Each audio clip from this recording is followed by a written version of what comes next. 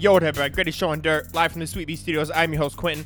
I'm about to call my boy Kyle up right now from Cubs Live. Kyle Malzahn. This guy's taking over the world with Cubs baseball, dude. Really, all things baseball, man. Oh, they gotta remember this guy's phone number right now. This is how we do it at the show, big time stuff. You know, we don't have any back office producers, buddy. It's just me. This is what we do. No back office producers. It's just Quentin. I'm the producer director of this show. Producer director. That's what it is, man. I'm like Spike Lee of baseball podcasts. I do it all. I cast, I produce, I direct. This is what's up. This is how it's done. This is how it's done right here. What's up, man? Yo, what's going on, dude? How you been? Yo, I've been good, man. How about you? Dude, I'm great, man. It's good to talk to you, dude. I'm pumped. Great, dude. I'm super jacked. Dude, there's so Super much. jacked. Dude, there's so much that's been going on in baseball, man. A ton. So much, dude.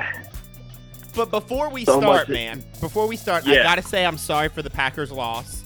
I know you're a big Packers guy, and I assume you being a Cubs fan and having them lose all these years of your life sort of like tunes you up for a Packers loss, and you're probably calloused and hardened about things like this, I right? know. I know, dude. I was just a little pissed off because there's a good chance that I would have went down to Miami for the Super Bowl Dude, no way. through my news station. So Get it was like, outta here. fuck, you know, it was so close. Dude. But hopefully sometime they'll get there. Dude, that hurts. Man, well, Aaron Rodgers is basically like, objectively speaking, the best quarterback in all of football. And I assume it's probably just the team that's surrounding him. Apparently they had like a good run game this year, but I guess like their defense just couldn't hold up to the 49ers. And I don't know, man. It was just a weird game. Yeah, that was basically it, man. The defense just blew it. And I assume Rodgers was trying to force some plays because he went 31 for 39 and threw for over 300 yards, but like he had 2 interceptions. And I'm like, well, either he was trying to force something to make something happen, or his receivers, the routes just weren't matching up. Who the heck knows, man? Yeah, But- I know. It was an ass beating. Dude, do you want to know what else, man? This is probably going to be the last podcast I record until I have a kid. Crazy. That is crazy. That's life changing. Dude, it is. Like, they didn't, like, nobody ran a background check on me. No one said, am I fit to have a kid? Like, this is what's happening, man. Dude, you're going from Q dog to Q daddy. Absolutely. That is so scary, man. I'm excited for it, though, man. I'm super pumped to have a daughter. Yeah. I tried to tell Bless my wife you, man. I was going to hang, like, a Bo Jackson poster in a room, and she's like, you can't do that. But, like, I'm going to sort of figure that out somewhere along the way, man. Dude, I love it. I love it. Dude, so tell me what you got going on. Okay, so Kyle Malzahn on the line. Cubs Live. You can find him on Twitter at Cubs_live, dude, tweeting all things Cubs. And, like, I feel like a little bit, either from your personal account or from the Cubs Live account, you've maybe dabbled in a little bit of, like, non-Cubs stuff, which I think is pretty cool as well. I think, right? You've had a few, like... Yeah, man. Like, far in between, I think. I don't know. But, like, I know, like, I've seen you post a little bit about, like, Barry Bonds. And then, did you talk anything about the Jose Altuve Houston Astros stuff any? I did a little bit. Yeah. I have some thoughts on it, and I just wanted to make sure everything that came out before I kind of put my thoughts out there, you know? Like, there was a lot of reports, some we probably don't know, but it is what it is at this point. Dude, the Wire thing, so I imagine you've seen the Jose Altuve Wire video probably just as many times as all of us trying to figure it out. What's your take on that, man? Like, do you think he's got a wire in there? Do you think he just didn't want to rip it? Like, what do you personally think about that? I don't know. Like, I feel like MLB knew that there was something going on, and like for sure, teams knew that the Astros were doing something, and they knew about it. And MLB will do anything, you know, to keep that under the rug so the media doesn't get a hold of it. And because if the media got a hold of it, then you have to like kind of. You have to, like, dive in and investigate then. The media got a hold of it because Mike Fiers came out and said something. So it was just, man, it's just terrible for the game. Whether Jose Altuve and Bregman did have a wire on them, then honestly, that's worse than steroids in my opinion. Yeah. And I think because you're literally not only are you cheating, but you're knowing what's coming next to the plate. So at that point, you're faulting your own self in your career, because it's not like that these guys don't have talent, right? They have all the talent in the world, and if they did this right, it's not like they wouldn't win the World Series. It's the fact that they didn't do it right. Yeah. Is it on MLB to vacate? Now, obviously, like, the punishment's been laid out, and Major League Baseball said today that they have no plans to vacate the 2017 World Series by the Astros or 28. And you mentioned about, like, how, Major League Baseball was probably trying to hide this, and I think you're probably right, because I think baseball's in sort of this weird spot where they're trying to better themselves. They know they're sort of on the back burner from, like, the NBA and the NFL, and I imagine they were sitting back going, gosh, well, surely a player's not going to narc their own team out because they just won a World Series out of it, and that obviously didn't happen. But do you think, would Major League Baseball have done better or worse by the league to vacate the World Series titles? You know what? I don't really have a strong opinion on it. That. I think, honestly, I think it will be forever tainted that the World Series win, because you have that asterisk right next to it, because, one, you cheated, and two, you did a pretty bad thing for the game to get that. What I think is the punishment was fair for them. It was very shocking that we didn't see individual players suspensions. I thought that would have came out of it. Now, I did some research in that 2017 playoffs, and Altuve at home, he had a 472 batting average. On the road, 143. Then you look at Carlos Correa at home, he had a 371. On the road, 211. And Brian McCann, 300 batting average at home. And on the road, a .037. That's so crazy. It's just weird, man. It's just weird. They kind of got what was coming for them. Yeah, dude. And Major League Baseball and baseball fans do a pretty good job of policing the game themselves. We've heard everything about, like, Barry Bonds' record is what it is, and so on and so forth, and people take it as what it is, and you've got folks that are, like, for Barry Bonds and against Barry Bonds, and I assume that the Astros World Series is going to be the same. And like you said, I don't think I have a strong opinion on it either, because whether they vacate it or not, I'm going to think what I want to think of it, and then Astros fans are going to think, what they want to think of it. A couple days, it's like last week, though, man, Jessica Mendoza, did you hear her comments on Mike Fiers? Okay, so it was basically, correct me if I'm wrong, if we're on the same page here, is that Jessica Mendoza kind of downgraded Mike Fiers for not keeping it in-house. Yeah. Right? Is that kind of what she said? Yeah, basically. Which is totally wrong. What's Mike Fiers supposed to do when he's on the Oakland Athletic? Is he supposed to just not tell his teammates what's going on? Like, is he just supposed to keep it under the rug? It's just such a tough situation, and he shouldn't be downgraded. He should be applauded. Like, yeah, he came out, he had the balls. He was at that point of his career where he could do such a thing. He has the money. He has an established kind of name in the league where he can go out and say something to get these guys. Obviously, when you're on that team, you're kind of a cult, and if you won a World Series, you'll forever be indebted to that team. And now it's broken up, obviously, because of these reports. But, man, I think Mike Fiers should be applauded. Now, would my opinion change if I was a fan of the Astros? Probably, but a fan of Major League Baseball, I think what Mike Fiers did is right. And there's been reports before of the Astros doing such thing, and there's been reports of other teams, but for a player in that organization at that time to come out and say that, and then have video surveillance to back it up, and the whole investigation came out that what he said was true and what everybody speculated, man, it takes a lot of balls for somebody like that to do that. It does, because he could blackball his whole entire career. Like, granted, Jose Canseco's crazy, and he thinks aliens and Bigfoot is out there and all that sort of stuff. But when you sort of, like, open up that game to, like, their vulnerabilities and the nuances of, like, cheating and gaining edges and stuff like that,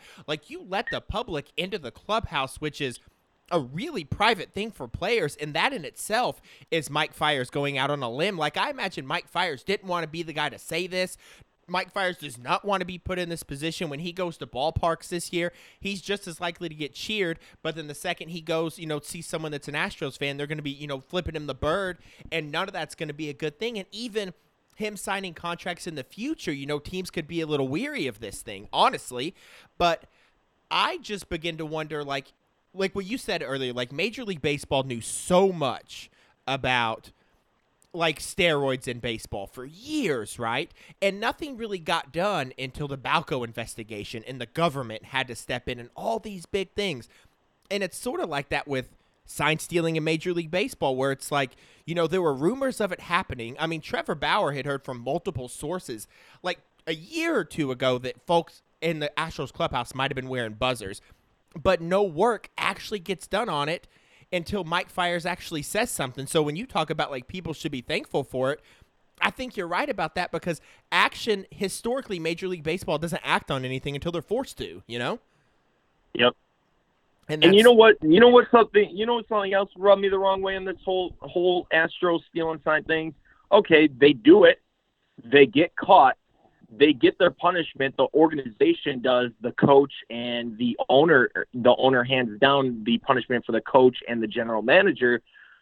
And the Astros just had their fan fest this past weekend, and you have Bregman and Altuve kind of facing the public for the first time since the suspension, or not the suspension, but like the punishments came out. And these two guys are Bregman especially is the dude who's always has something to say.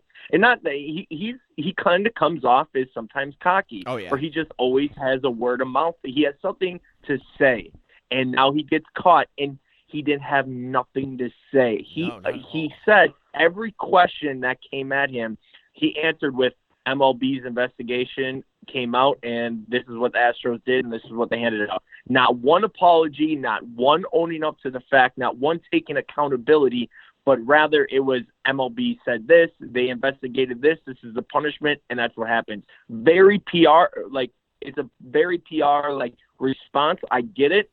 But for you to be at a fan fest, and these aren't accusations anymore, because this is real life. This is what happened. Yeah. This is what got done. You can't say sorry to the fans. You can't say, hey, look, I know you've been a fan for so many years.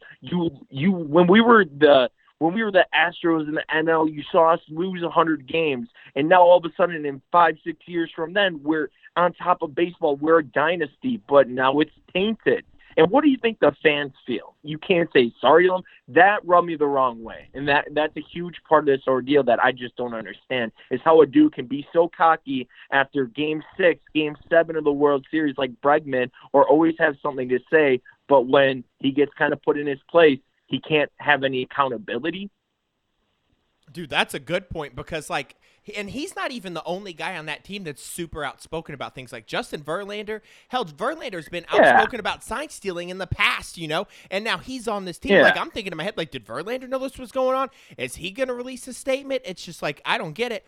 And what you said, what do the fans think? I've thought to myself, what if the 2016 Cubs, dude, when you talk about meaningful baseball, the Cubs, dude, going 108 years. Dude, we've had grandparents and great-grandparents pass and not see a World Series title on the north side of Chicago. And I've thought to myself, if the Cubs did this in 2016, what would I think? And part of me thinks, bro, I would be, completely betrayed. I don't know. I think it could take me a while to come back to the north side if I felt like these players that I put my trust in just cheated. It made it for nothing at that point. Just to know that you could win a World Series and cheat and not do it the right way, it's I waited 108 years for this moment, and right. You guys sort of took it away from me, and it was like that in Houston because it was just after the big hurricane, dude. And I remember during that postseason, there were folks that were recording themselves watching the World Series in their flooded home with a generator hooked up to a TV. There were folks with no walls, sheetrock knocked down, barely living. Right. And using this team as like a lifeline to like feel some sort of like normalcy. And I'm like, I don't know what those fans feel like. Like I've seen some folks on Yeah. Twitter that are like sticking up for their team, and I'm like, good, because I might have done that. Like if this happened to the Cubs, I would probably tell you to stick it, and everybody does it. You know what I mean? But Yep. if I knew that my players that I loved, like Rizzo and Brian and Javi, came out and had like admitted guilt, like I understand that, dude. I can have Yep. empathy for that because I'm a human being and I do a lot of Yeah. dumb stuff, man. And I'm about to be a parent, dude, and I'm going to do a lot more dumber stuff. So I understand the humanity. Like, for example, when Barry Bonds in 1998, Barry Bonds, even though McGwire and Sosa were on steroids, Barry Bonds was still arguably the best player in the league, and he was all natural. But I can feel the human pull from Barry Bonds coming into the 99 season going, I need to take steroids to keep up because I'm better than those guys. And granted, Barry Bonds is cocky. He's a dickhead. I understand that because I probably would have done that. If I knew the whole Yep. league was doing it and this was an accepted practice, like, give it to me. And if I thought like Altuve and Bregman and Correa and Springer were like apologetic and would just like sort of admit to me what you did, I could probably understand that because I don't know how many teams are stealing signs electronically, but I know every team has a video room. And even though they might not be banging trash cans, Christian Yelich may have a relief pitcher out in the field relaying him stuff and nobody knows about it. I don't know. You know what I mean? So part of me Right. could almost understand that if the dialogue, the situation will never get better if there's not dialogue. So like what you said, Bregman sort of wasn't answering anything. So if there's not dialogue, we can't do anything constructive, and this problem is never going to get better. Exactly, and it just comes down to accountability. Yeah. These aren't accusations anymore. No. This is a proven thing, and it came out. You guys got maybe the players didn't get suspended because they had to deal if they were honest and transparent Yep. with everything through the process and the investigation. Then the players wouldn't get suspended. Well, you're not suspended, but the least you can do is own up to your actions, move on from it, say you're sorry, and try to do better in the future. Yeah, I agree with that. Hey, let me ask you a question, though, while we're on the topic, because we're going to get into some Cubs stuff, too, because you are the Cubs Nostradamus. You understand? Do you think, this is on topic but off topic, do you think Sammy Sosa should have to apologize to be accepted by the Cubs front office again? No, and the reason here is the Cubs profited off of Sammy Sosa. Yeah. Sammy Sosa was a guy who brought baseball back to Wrigley Field, and not only Wrigley Field, but he brought baseball back in general. You had fans lining up from 6 a.m. for a 1 o'clock game on the street trying to catch his 60-second home run ball. Like, that is so special. And for ownership to not kind of welcome back Sammy Sosa because of the wrongdoings he did, and not condoning anything he did, like walking out on his team was a bad thing. But when you exploit Sammy Sosa like the Cubs did, and you profited off of Sammy Sosa's well-being, and he brought life back to the organization for ownership that was not around during that time, during the 1998 home run season, during the 2003 playoffs, an ownership group that had nothing to do with the Chicago Cubs at that time, to say, hey, look, Sammy has to come out and lay it all on the line and say sorry to a few more people before we welcome him back. Man, I just think it's wrong. And that's speaking from a general fan perspective, and now everybody's entitled to their opinions and on any topic, and especially this one. But I just think that's just plain wrong, and the Cubs and baseball will forever be indebted from that 98 home run season where, one, steroids and whatever was going on was it wasn't allowed, but it was accepted. 100%, Right? 100%. It was a time in baseball where it was accepted, and now looking back, you don't want to accept these players because at the time they were just adapting. So it's just difficult for me to see that because, one, Sammy Sosa was an ambassador for the Chicago Cubs.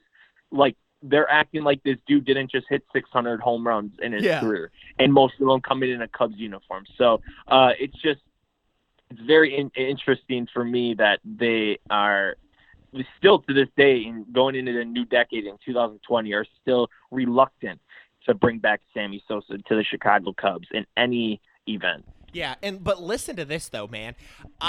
If I had to bet my life on, let's say if I was betting you that Sammy Sosa took steroids, if I lose, I die, and if I win, I get $1 million. I don't think I would make that bet because the one, right? I've spent a lot of time in a gym, right? And when I started lifting weights in the gym, I weighed 140 pounds. I hit 200 within like 2 years and took absolutely nothing illegal. And that's a fact, right? The only proof we have that Sammy Sosa took steroids is, one, he was in a home run chase with a guy that admitted to taking steroids. And two, he showed up on that leaked list with 103 players on it, right? The same list that David Ortiz is on, right? But we're fine with David Ortiz, right? So it's almost like if you took steroids or were suspected of took steroids, we don't hate you unless you break our records, right? Because on that same list that David Ortiz was on is what Sammy Sosa was on, which is what implicated Sammy Sosa, and now we all say, hey, you took steroids. Also on that list are guys that we know that took steroids like Bartolo Colon, Alex Rodriguez, Rafael Palmeiro, but like Pedro Martinez was on that exact same list, right? Yeah. No one, Roger Clemens was on the list. Like, we know that as well. But, like, what's interesting about the list of 103 is, like, there's a lot of proof that you can look a ton of those players and be like, well, the list is at least sort of accurate because there are a lot of guys on there that we know did, but then names you don't talk about, like Derek Lee was on the list, right? But, like, with the Pedro Martinez and the David Ortiz thing, I'm sort of like, man, you guys are really just don't like Sammy Sosa because I guess, like, he broke a record. I mean, I guess that's it. I don't know. That's how I look at it too, man. I love your points there, and it's so accurate because it's so true. Like, this wasn't it's not like it's a proven thing. It's like it's not like it's a proven thing. He used a cork bat. We know that. Sure. That's not. We're not saying that, but we're saying he never used There's no for sure thing that he used performing enhancing drugs, and it's not like it's tough that you're kind of disregarding him for that fact. Because the size that he gained in his career, the muscularity, you could do without steroids, right? It's not like he looked like this. Like, Mark McGwire had, like, 22-inch arms and was as big as an oak tree. So, like, I get that when you look at him and you're like, bro, his forearms are as big as my thigh. Like, I get that. But when you look at pictures from 98 and Sosa and McGwire are standing together, it looks like Danny DeVito and Arnold Schwarzenegger from Twins. It's like one of those guys is still a lot bigger than the other, man, right? And this sort of gets me back to, like, so to circle this whole thing around, like, I want to talk about the Cubs, and, like, I sort of want to talk about Cubs ownership, right? So, like, in this offseason, you have, like, you have the Chicago Cubs, and you also have the Boston Red Sox, right? Two teams with a high payroll, two teams that are in a championship window, but you have two teams that are on, like, a spending freeze. They want to possibly trade away their big names. You know, I want to get rid of Mookie Betts. I want to get rid of Chris Bryant. Like, and it makes me a little nervous for both of those teams because it's almost like their ownership is treating their team like a business, right? Like when George Steinbrenner ran the Yankees, he's like, whatever it takes, bro. I'll spend all the money in the world. All I want to do is win, and it was very clear. But with what the Cubs are doing in the offseason, I'm a little nervous about it because I don't feel that they are doing everything they can to win, right? I know they've got money tied up in the Marquee Network. I know they've got a high payroll right now, but give me any take you have, opinions on what the Cubs are doing this offseason. Yeah, man, you mentioned it. Like, it's a business.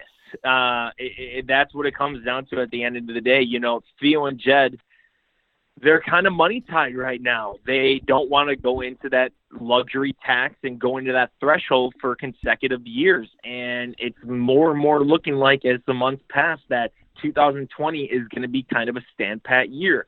Because one, they don't want to have future penalties. And two, they don't want to also put some eggs in their basket and then have it come back to bite them in the butt. Just kind of, if you look at their past free agent signings, some of them haven't worked out. You have like 50 or 60 million tied up to three guys, them being Tyler Chatwood, you got Jason Hayward, and you got Craig Kimbrell. Hopefully Craig Kimbrell can be God, the guy I hope that so. he was in Atlanta, man, the Cubs could need that in their bullpen. That's a question mark.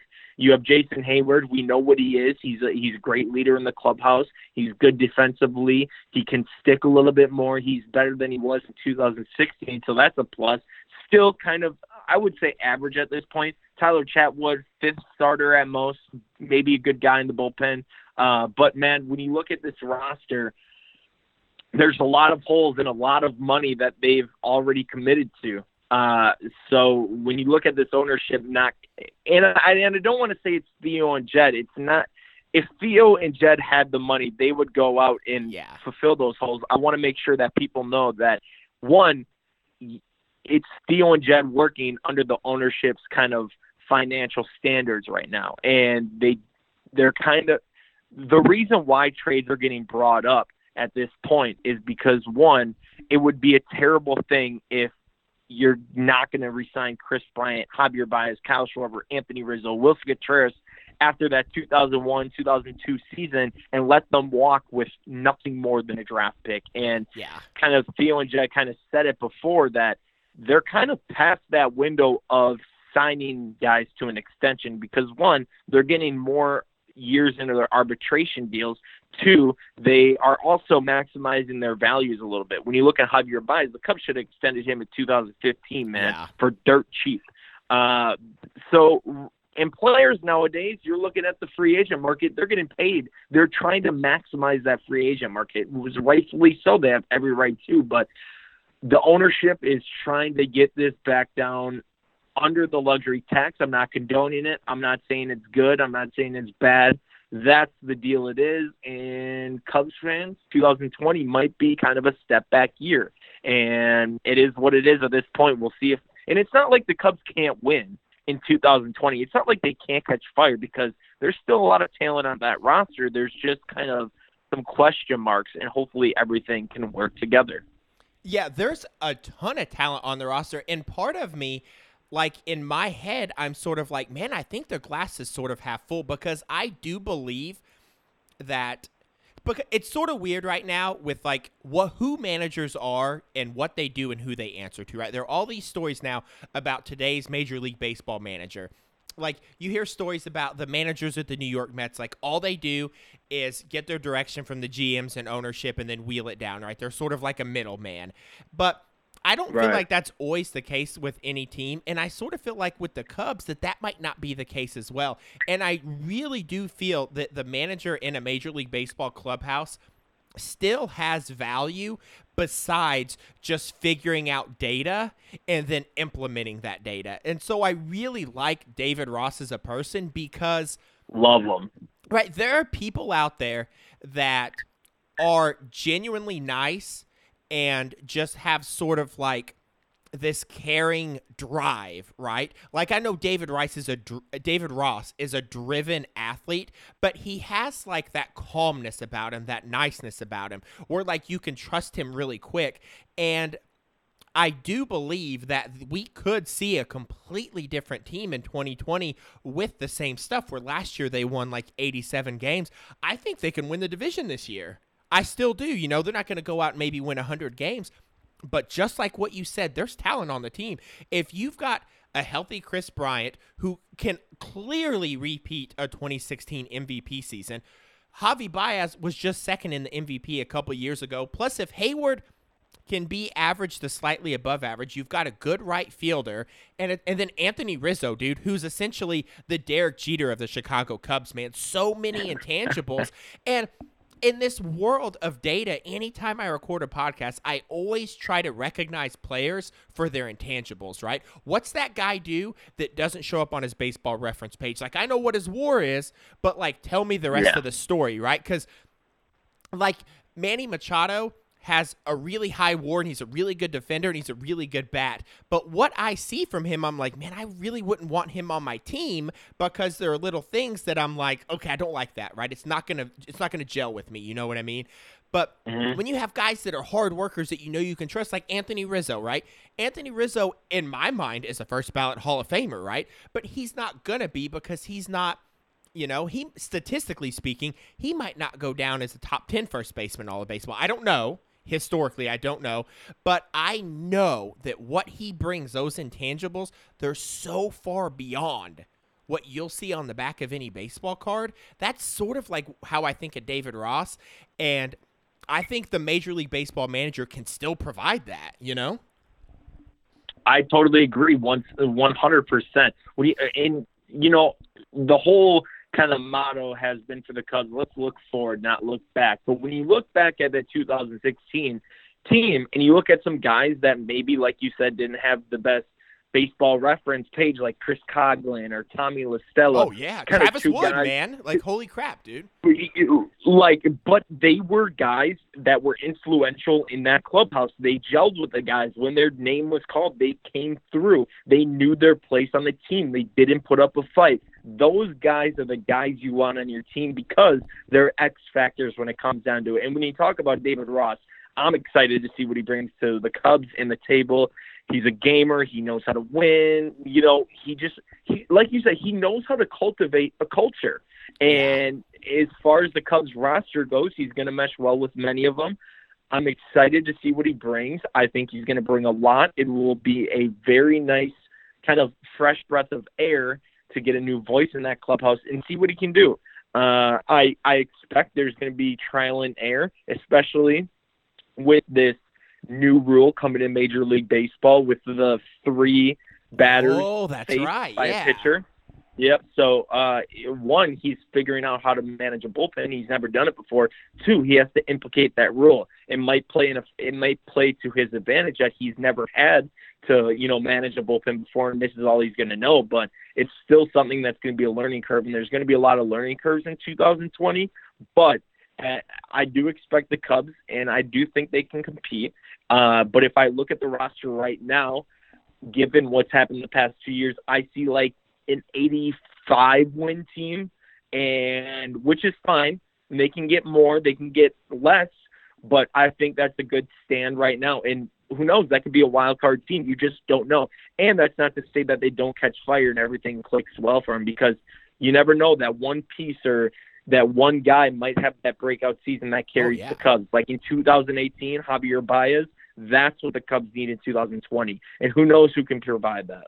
Dude, did you see that new stat that came out for infielders? I did. And it was like out to I was so excited to see Javi Baez on there because he's never won a Gold Glove. Dude, and he doesn't get like unless you're like a diehard Cubs fan, Javi would never get the defensive recognition because he plays all over.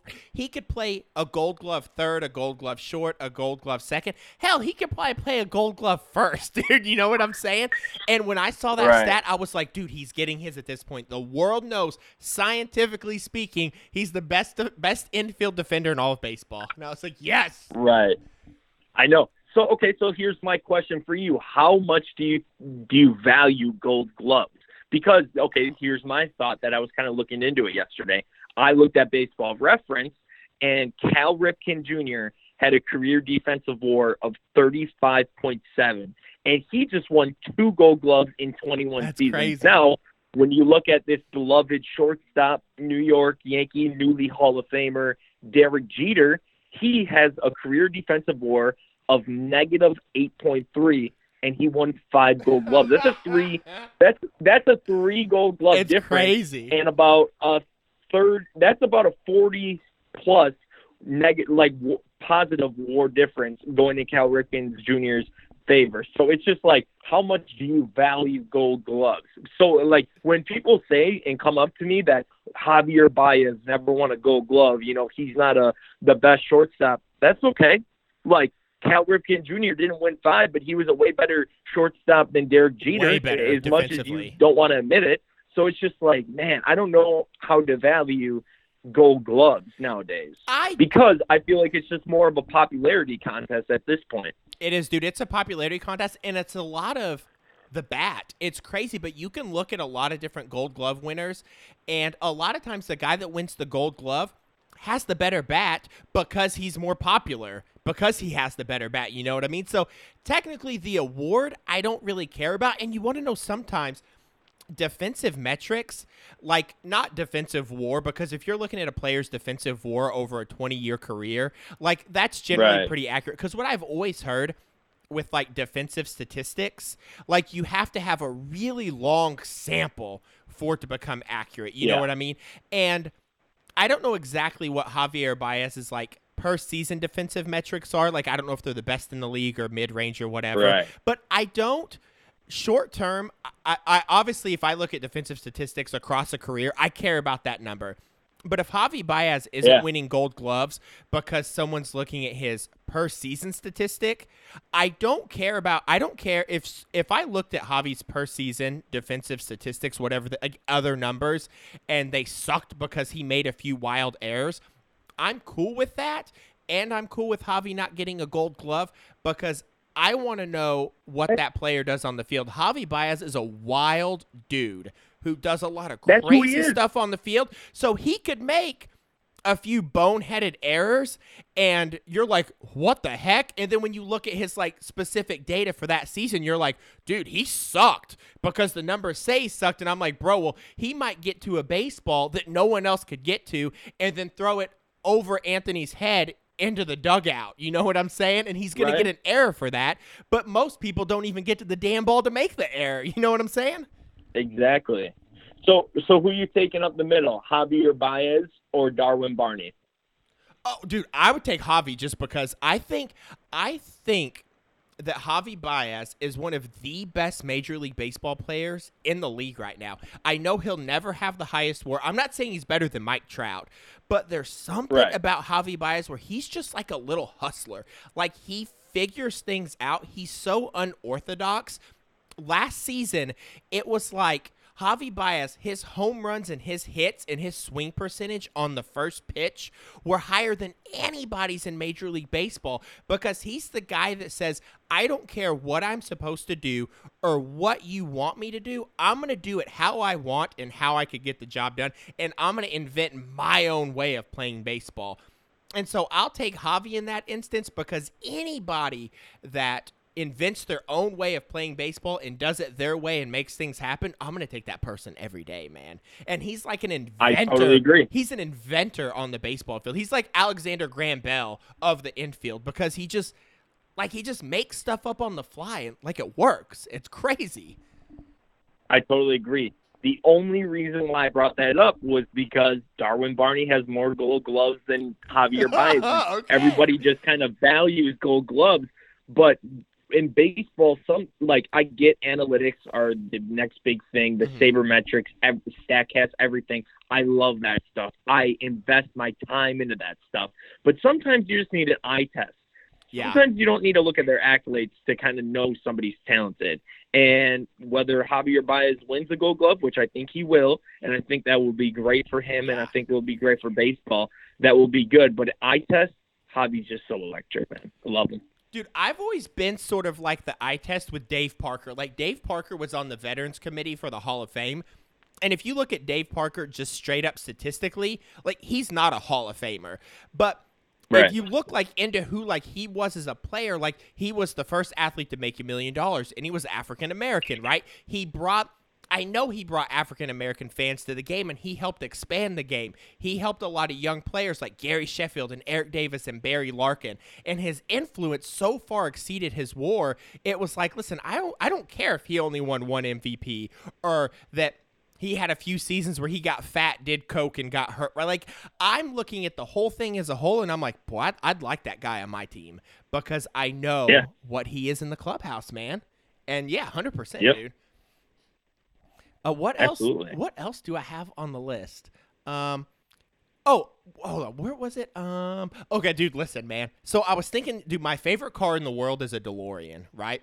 And I want to buy one. Mm-hmm. You can buy one off eBay for like $40,000, but for me to get $40,000, I would have to do a slip and fall in Target and sue him. And I'm not that great of an actor. You know what I'm saying, man? But let me ask you this. If you had a DeLorean and you could go to the past and bring one Cub back to the future and put him on this team, and that person doesn't have to be alive or dead. So, for example, like you could bring 98 Sammy Sosa back, or you could bring Ernie Banks back, right? What's the one Cub player in a one spot of time where, like, if you could do a Bill and Ted's Excellent Adventure, you would go get him and bring him here?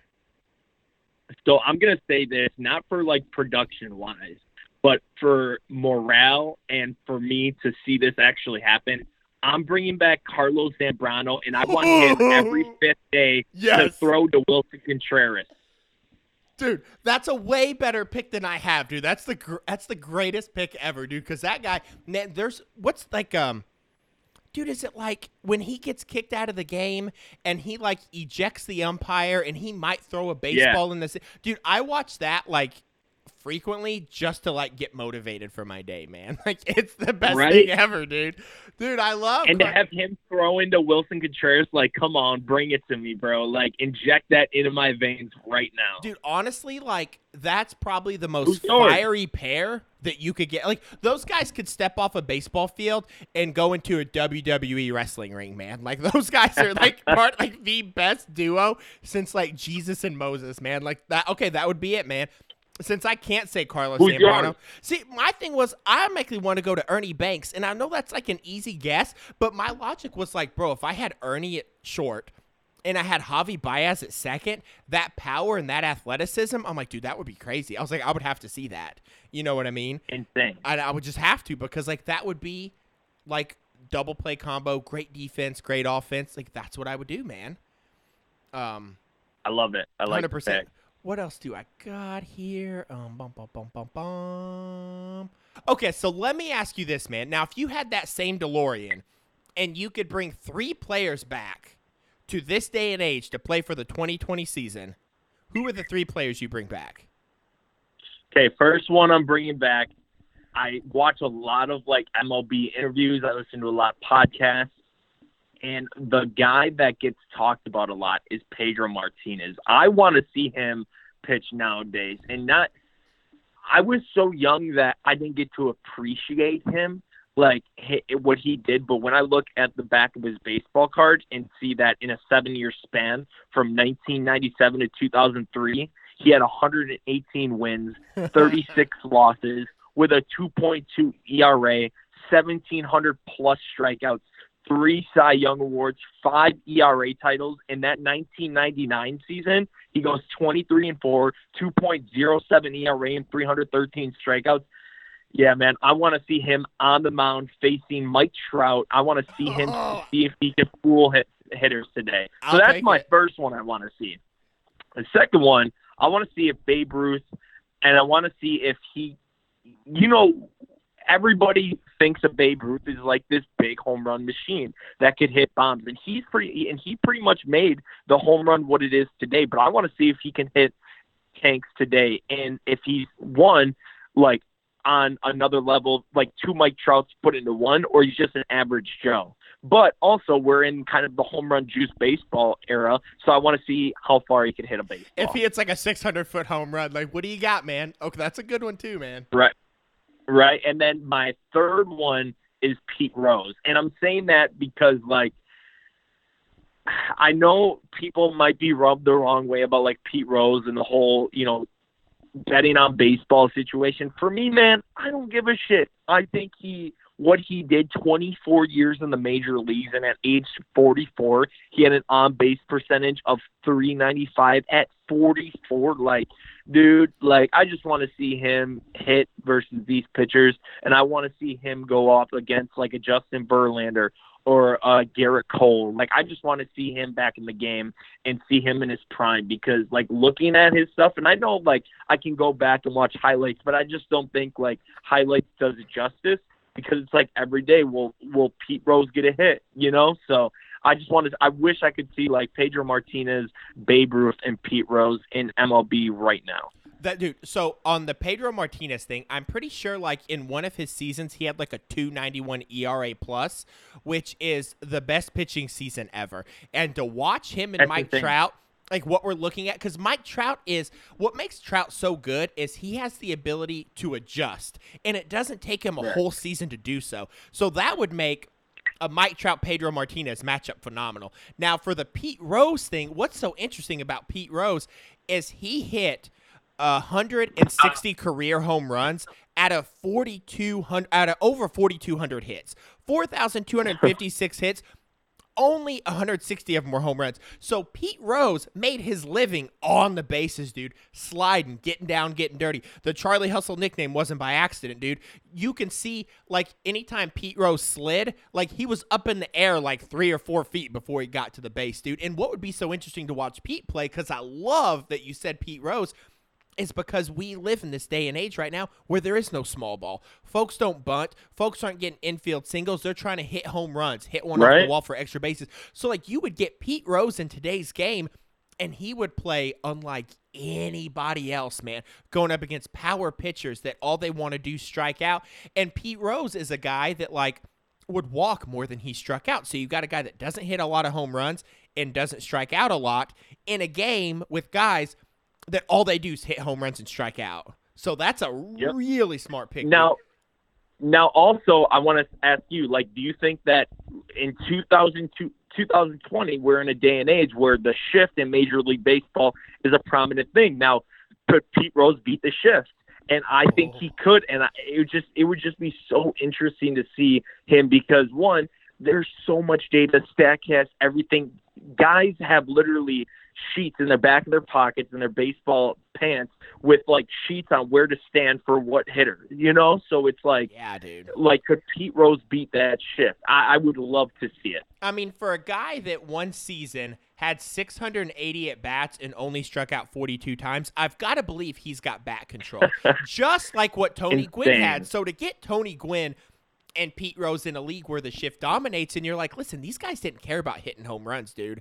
Like, I don't care if chicks dig it or not. They're like, I just want to get a hit and get on base. And I agree with you, man. I think he could beat it, dude, because guys back then I feel like had so much more bat control, dude, and could maybe put the ball more than where they wanted to. What's your 3? Dude, okay, so here's what I picked. So number 1, I picked 1930 Josh Gibson. Negro League, they called him the Black Babe Ruth. Some guys said that Josh Gibson was better than Babe Ruth, and they called Babe Ruth the white Josh Gibson. This guy, dude, was a monster catcher, dude. Phenomenal arm, phenomenal power. But the enigmatic part about Josh Gibson is he never got a chance to play in Major League Baseball. Jackie Robinson was the guy that Branch Rickey picked, and a lot of that because Jackie Robinson personally was like the man to choose because he could sort of, I guess, hold back and he wouldn't lose his mind, right? When you're being called racial slurs from the stands, it's going to take a special person not to go out there and slice someone's neck or something, you know what I mean? And it was well noted at that time that when Jackie Robinson broke the color barrier, that he wasn't the best player, that Josh Gibson was the best player. And folks talk about his power just being uncanny. Buck O'Neil, from the Ken Burns documentary, said on 3 instances he heard a particular crack off the bat that sounded like nothing he had never heard. The first time he heard it was Babe Ruth. The third time he heard it was Bo Jackson. And the second time he heard it was Josh Gibson. Insane. Crazy, dude. So that's my guy just because the statistics we have on Josh Gibson are few and far between because in the Negro Leagues, they didn't keep track with stats. They didn't play as many games. Like, they might only play 60 games a season in their league, right? And I would love to see him, his whole career in Major League Baseball, full stats, to see what he could do and have those numbers in front of me, man. We have the historic numbers of Babe Ruth and Honus Wagner and stuff like that. And, like, I would want to see the full potential of this guy that truly never got a chance. You know what I mean? Right. My second guy was obviously, I want 1990 Bo Jackson because in 1990, Bo Jackson was in his prime, right? Dude, I had his stats a second ago. Hold on. And obviously, like, the Bo Jackson is probably the most popular what-if story. But right now, like, in a day and age with, like, power and all that stuff, like, Bo Jackson was the most powerful power dude, man. This Paul Bunyan-esque guy. And it was his 1990 season. You could see the trajectory of his career getting better. In 1990, he raised his batting average by almost 20 points, his on-base percentage by 30 points, and obviously was making better contact with the ball, right? So to see Bo Jackson now, like, that's what I want more than anything. Because when Bo Jackson was playing in 1990, I was 7. I don't remember any of that. So the only time I remember watching Bo Jackson is when you're watching a YouTube video. And that, I think, would be huge, man. That's how I feel about Pedro Martinez, too. Oh, yeah, dude. You just, like, want to see that live. Like, the YouTube videos and the baseball reference pages are great, but, like, dude, I want to live that. Like, if I got 3 wishes from a genie, one of them would to be able to see Bo Jackson play baseball live. I would just be like, I don't need eternal life and I don't need a money tree. Just let me watch Bo Jackson right now. Like, I'm flying back for it. Right. Dude. I would do it. And then my third pick was 1994 Tony Gwynn. So that was the season of the baseball strike. And he finished the season at 394 over 110 games, I think, and was basically 6 hits shy of 400. Now, what's interesting about that season is in the month of August, he was batting 423. In the second half of the season, he was batting better than the first half, right? So part of the reason is I would like to see that campaign finish because so many Major League Baseball players have 1 or 2 like elite years where like it just lines up. They're physically mature, they're mentally mature, their body hasn't betrayed them yet, and they get the best of both worlds, right? Like they're it in their prime. And that 1994 season, I feel like, was it for Tony. And the fact that he was hitting better as the season went, he wasn't hitting a second half slump. He was hitting a second half stride. I mean, his hitting was so on point. He used the same baseball bat all season long. He wasn't breaking bats. He used the exact same bat all season. And that's what I would take. And it sort of like lines up with your Pete Rose pick, where it's like, one, I would be putting Tony Gwynn in a game that he's not used to, but I would also be putting a guy that literally could put the ball wherever he wanted. Barry Larkin said when Tony Gwynn would swing the bat, because it was Brad Ausmus one time asked Barry Larkin, he's like, how's Tony Gwynn get the ball by the infield? Because like when I hit a ball like Tony Gwynn, you dive and catch it. But when Tony Gwynn hits the ball, it's out of your reach. And Barry Larkin said because the way Tony Gwynn swung a bat, he could get through the strike zone so quick and would swing from behind him. They said when Tony Gwynn hit a ball, you couldn't get a jump on it because his bat was so quick. And that's sort of what allowed him to just get balls through the infield, where you could shift on him or do whatever. And that's what they said about Tony. They were like, we would move over on him because that's where he hit it last time, and then he would hit it where I was just standing. You know what I mean? And so that, one, we could see the 400 season fulfilled, and then two, we would be putting a player in a game that nobody else plays like it anymore. I would love for Pete Rose, Tony Gwynn, small ball to come back. You know what I mean? Speed and, you know, that sort of stuff, man. I would love it. And I feel like at some point the game could come to it, because like you got teams like the Tampa Bay Rays like changing their strategy, going against the grain with an opener, this and that or the other. And I do believe at some point it'll come full circle and a team will be built around speed and contact. I totally agree. And it's going to be exciting to see what they can do and how they change the game. Dude, I'm pumped for it, man. We've got like 3 weeks till pitchers and catchers report. I think opening day this season is like March 26th or something like that. And I love it. I love that MLB keeps making opening day earlier and earlier, because I can't explain the feeling to you because I don't have the words for it. But when spring rolls around and you sit down to watch all the opening day games, that's the best feeling in the world. The best feeling, man. I'll be there opening day at Miller Park, Cubs Brewers for the first time in years. That's awesome, man. Wrigley North. Heck yeah. Who's going to start opening day for the Cubs? Do you know? Maybe you? I don't know, man. I'd think Yu Darvish. I'd say Yu Darvish. Dude, isn't it that crazy? Would be my guess. Dude, do you look at Yu Darvish and Clayton Kershaw a little different, knowing that when they tanked in the 2017 World Series, that the Astros knew it was coming? Yeah, I think, dude, I just think it's terrible how much that the Astros organization and, you know, hitters, what they did to not only like players' careers and people's confidence. Yu Darvish took a whole year and a half to get right because he had a constant reminder and he had to build that confidence. Again, he was asking himself, am I tipping my pitches? And when you question yourself and you get into your head in baseball, especially baseball, it's such a mental game. Man, it's just so terrible that they did what, like, the hitters, one, they ruined careers, and two, they left players Players had to leave a lot of money on the table because of the Astros cheating. So that's a whole nother story, man. It is, man. Man. But I'll tell you this about Yu Darvish. One, there were tons of fans on Twitter apologizing to Yu Darvish because obviously everyone laid into him after 2017.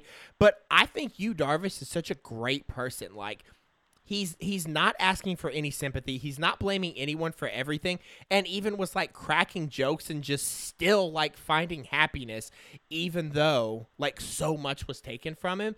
And that just sort of goes back to what we were talking about having like good guys in a clubhouse. Dude, I want Yu Darvish on my team. Great teammate, great guy, can crack a joke. Great social media presence. He is, dude. He's so good on Twitter, man. So good on Twitter, and I'm just rooting for him so hard, and I just hope that the second half of 2019 becomes the norm in 2020. I dig it, man. All right, dude, well, I'll let you go, man. I know you got to get out, and we'll do this again quick. I feel like this was fun. Dude, yes, it was a lot of fun. One more thing before I leave, man. Yeah, bring it on. How good did it feel for you to see Larry Walker get in the Hall of Fame? Oh crap! How have we not talked about this? Listen, what was so good about it is I got time, man. Let's talk about this. Let's make it a point to talk about it. Okay, so the thing I thoroughly enjoyed about this is about midday yesterday, so maybe about 4 or 5 hours before he got the call, he thanked the fans and genuinely believed he wasn't going to get in, right? This was his 10th year. Right. He didn't think the votes were going to be there, and then all of a sudden he gets the call. And what I love about this so much is not only because he had a great career, but I can only imagine how happy he was because it was a true surprise to him. And I don't know what it was about that. Like, not to take away from, like, anyone else that's been elected to the Hall of Fame because it's a huge honor for everyone. But I'm just imagining Larry Walker, who was a hockey goalie until he was 16. When he couldn't make that work, he went to play baseball. They barely played any baseball in Canada. This guy got to his first minor league spring training with the Expos. Bro, he didn't even know what a slider was. He didn't even know it existed. They said he was swinging at so many bad pitches. He would swing at pitches that would bounce in front of home plate because he only knew to hit a fastball, dude. So this was a guy that just, I mean, sports were in his blood. That's all he wanted to do. And it's like you have this guy that could only hit a fastball when he first got to spring training. Plays for the Expos. The Expos move. He's all of a sudden a Rocky. People think that he can only hit because he's a Rocky. And he truly does not think he's going to get into the Hall of Fame. And that when you get that call, I'm just like, dude, I bet he was so happy. And I loved it for him, man. I really did. He had a great mullet. He was a phenomenal hitter. His slash line on the road is a little bit better than Ken Griffey Jr.'s. So it's almost like everyone sees it now. That you look at this guy and it's like he's only good because he was a Rocky. It's not true, and now everyone knows it. Yep. And here's my also take is the whole Hall of Fame thing, and here's my take on it, is that I think Major League Baseball should accept players that use steroids back in that era. One, Barry Bonds should totally be in the Hall of Fame. You know what? He had a 99.6 WAR before that steroid. He absolutely before he got did. busted for steroids. Yep. This dude could hit bombs, dude. And I just think, man, it's a shame. But it's a shame that they're not getting the recognition because of something that was adapted by everybody in the league at the time. But also, here's my thing is that if the sole reason of not voting for certain players is because of cheating, how does Barry Bonds receive over 60% of this year's vote and Sammy Sosa comes in at 13%?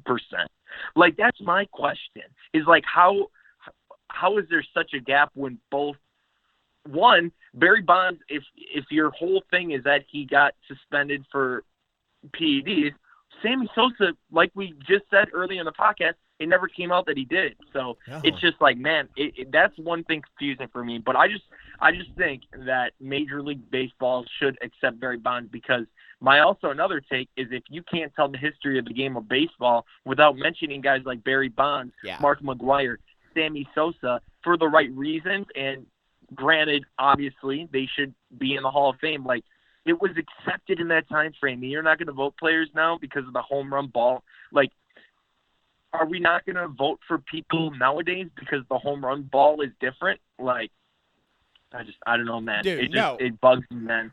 100%. So I love that you knew that Barry Bonds had a 99.6 WAR after 98. That's huge, and that might be more than what Mike Trout will have through his 10 years in the league, right? Or however many it is. Or I think it was 13 years, actually.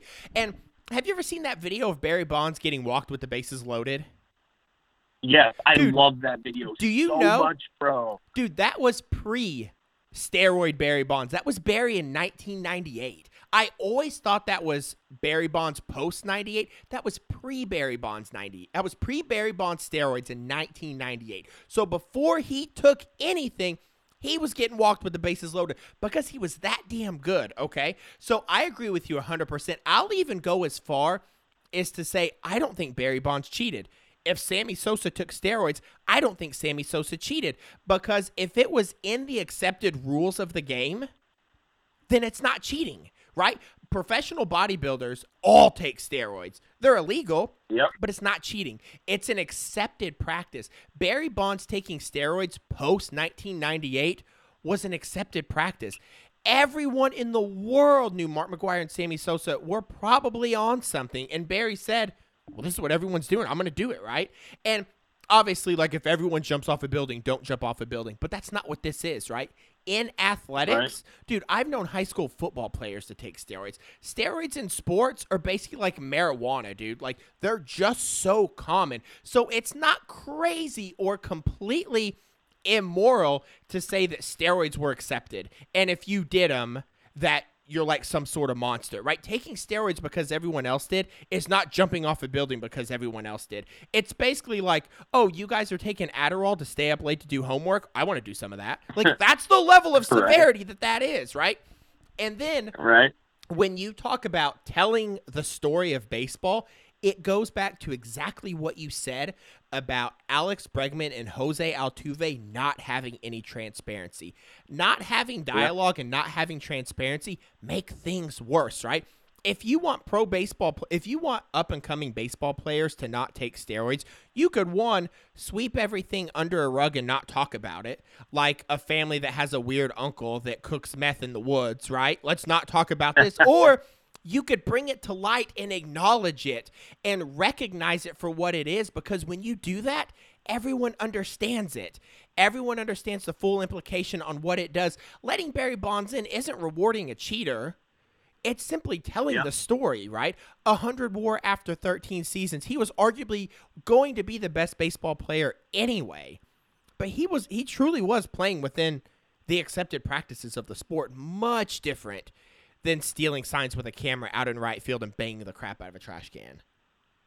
Yep, I totally agree, and I hope to God, if we're going by this rule and standard that people who cheat don't belong in the Hall of Fame, then I better not see Jose Altuve or Alex Bregman down there in 20 or 30 years down the road. But do you know what? Part of the Astros sign-stealing scandal, it's almost, I feel like Pete Rose is going to get a second chance somehow. You think so? Well, I don't know, man, because here's the thing. One, DraftKings sponsors MLB Network all the time, right? So MLB Baseball is now giving gambling an ass-in hug. Like, let's rub our bodies together and be friends, right? So gambling, the perception of gambling is definitely starting to change, right? Because like you said, Pete Rose was gambling on his own team. There was nothing shady Never stuff. Thought about that. He did not affect the outcome of one single game. But Astros players did affect the outcome of a game, and they got nothing because they got immunity for telling the truth, right? So I wonder if Rob Manfred and the people around him, and maybe even the public, will somehow recharge Pete Rose and look at cheating as a way of just being like, hey, this sort of puts everything into perspective, and maybe Pete Rose deserves another look, you know? And even I agree. You know what I mean? And even folks you mentioned it on this podcast, dude. I would much rather face a steroid guy than a sign-stealing person. And I sort of feel like it all brings it into perspective. Like, Jose Altuve was universally liked 2 years ago. And now he's like public enemy number one on any social media, dude. And I feel like the atrocity of stealing these signs sort of puts the steroid scandal in some sort of different perspective, where I don't know if it means those guys are going to get voted in sooner and Pete Rose is going to be back in the league, but I do believe that people are going to think differently about it. And whatever that leads to, I think it's a good thing because it sort of opens up more that goes on in the league. I agree, man. I totally agree 100%. Dude, I'll tell you what, man. I've been so into this conversation, I'm sweating, dude. I'm so excited right now, bro. I'm sweating. My voice is raspy. My butt's sweating. Bro, it's good, dude. We're rocking. Yo, we got anything else to talk about, man? Dude. I could talk for 5 more minutes. Oh, we have to. We have to talk about something. Okay, we got 5 more minutes. Josh Hampson. Oh, let's go on in baseball. Oh, dude, have you read anything about the Nolan Arenado hating the Rockies? Yeah, I did. Dude, that's I don't know what they did. I just know Nolan Arenado said a couple days ago that there was some sort of like disrespect issue, and he's like, Right. I'm not playing for these guys anymore. And I know that they were looking to move him to St. Louis, but I think like Colorado didn't like the package that they were going to get in return because they wanted more like ready guys or something. So here's my thought on this whole thing is that he came out blatantly, told MLB.com, hey, look, I feel disrespected, and there's more than you guys see in this organization. Here's my thought. Nolan Arenado just signed a huge extension, a huge deal, committing his years to the Colorado Rockies. Yeah. And what I think what was promised was that the Colorado Rockies ownership and front office was going to bring him and center him around a winning team. Well, the 2 teams that haven't signed a guaranteed player to their major league roster this year, one are the Chicago Cubs. Don't remind me about that. The 2 are Colorado Rockies. What the So heck? it just goes to show. So those are 2 teams, 2 organizations with superstars on their team. And for the Colorado Rockies' sake, have Nolan Arenado, and they're not bettering their major league roster around him to get better. And I think that's where Nolan Arenado stands right now, is that he feels disrespected, that he just committed his long-term commitment to this organization. And rightfully so, we got paid. But one, you're not bettering your team around him. You're literally doing nothing this offseason to the major league roster to better the team that missed out last year. So it's like, man, if I was a player, thankfully I'm not, and I don't have to face the media. I am the media. I would feel disrespected too, and I totally agree with Nolan Arenado. This is going to get sloppy, I feel like, and it's going to be interesting to see how this pans out. Yeah, you know, when you look at teams like the Oakland Athletics and the Tampa Bay Rays, they're never making any big splashes, signing like a 10-year, $300 million guy. They play the game so different where they, Right. I guess sort of, they'll get a lot of no-name guys with intangibles, guys with specialties, and they're really good, the A's and the Rays are, at building these cohesive teams on the cheap. They don't spend a lot of money, and they're just incredibly smart. So I don't understand. Like teams like the Cubs and the Red Sox and the Rockies, who are like standing pat and doing minimal to nothing, like you just said. When you look at teams like the Rays and the A's and see what they do with nothing, like they spend their money smart, they go out and get the values and somehow build it, there's no excuse for a team not to do anything. I'm not saying you got to go out and spend $100 million and sign Josh Donaldson. Don't do that. But why don't you just try to put something together? The Cubs and the Rockies don't do jack, but the Rays have been busy all offseason. And I'm just like, are you guys trying? Like, I don't know what's happening. Like, those teams do so much with so little. And if you say you have so little, then why the hell aren't you doing anything? Look at the Milwaukee Brewers, man. Look at the Milwaukee Brewers. The Brewers, dude, they're like signing like Travis Shaw and Mike Moustakas, like all these 1-year contracts, and you scratch your head and you're like, well, hell, that's not going to work. And then they win a damn division, and you're like, well, that worked really good. You know what I mean? Right, like, and then post 2020 or whatever that season was, 2019, they don't have any future financial commitments. No. Now, obviously, they don't win the World Series, Of course. but they put their eggs in the basket for that year, and then it doesn't work, and then they reset and they go figure out how to fulfill those voids in different areas. I mean, I can't believe there's not a team that like can do both really well. And I guess always thought that was the Astros until I found out they were banging trash cans. But you would think a team that had the money could afford the intelligence to make those little smart transactions, but also spend the big bucks where they needed to. And I wish I knew like what the Rays and the A's did so well, but I think those are two of the most impressive teams in Major League Baseball. Actually, I'll put the Brewers in there too. If you look like the Brewers, the Rays, the Athletics, like I think those are three of the smartest teams in baseball because they do so much with so little. Like the Milwaukee Brewers won the division in 2018 with not really a good Cardinals team, but with a loaded Cubs team. And I'm like, dude, that's impressive, man. Like, no wonder why David Stearns is like this great front office executive guy. Like, I'm just so impressed by these little teams. Always, like, some of my favorite teams to watch when the Cubs aren't playing are the Athletics and the Rays. I'll die before I watch the Brewers. You know what I'm saying? But, like, the Rays and the Athletics, I'm like, dude, this is just great ball, man. And, yeah, I'm like you, man. Right. I agree with Arenado, dude. Like, I'm here to win. And if you guys are just going to get super greedy and capitalistic on me and, like, you're ensuring your profits, then how are we going to build anything, dude? Like, we're not. Yep, I agree. You just keep being the same Rockies team, dude. Whatever. I don't know. Yep.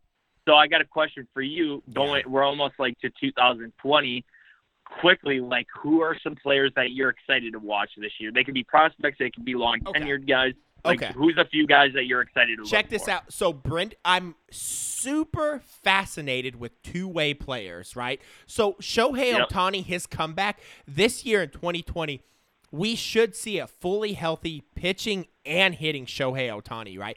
And my favorite thing in athletics is when human beings push themselves to levels that other people don't. You know what I mean? Yep. And when you look at Shohei Ohtani, and it's like, dude, you got a guy that can throw 101 and then can hit like 450-foot home runs.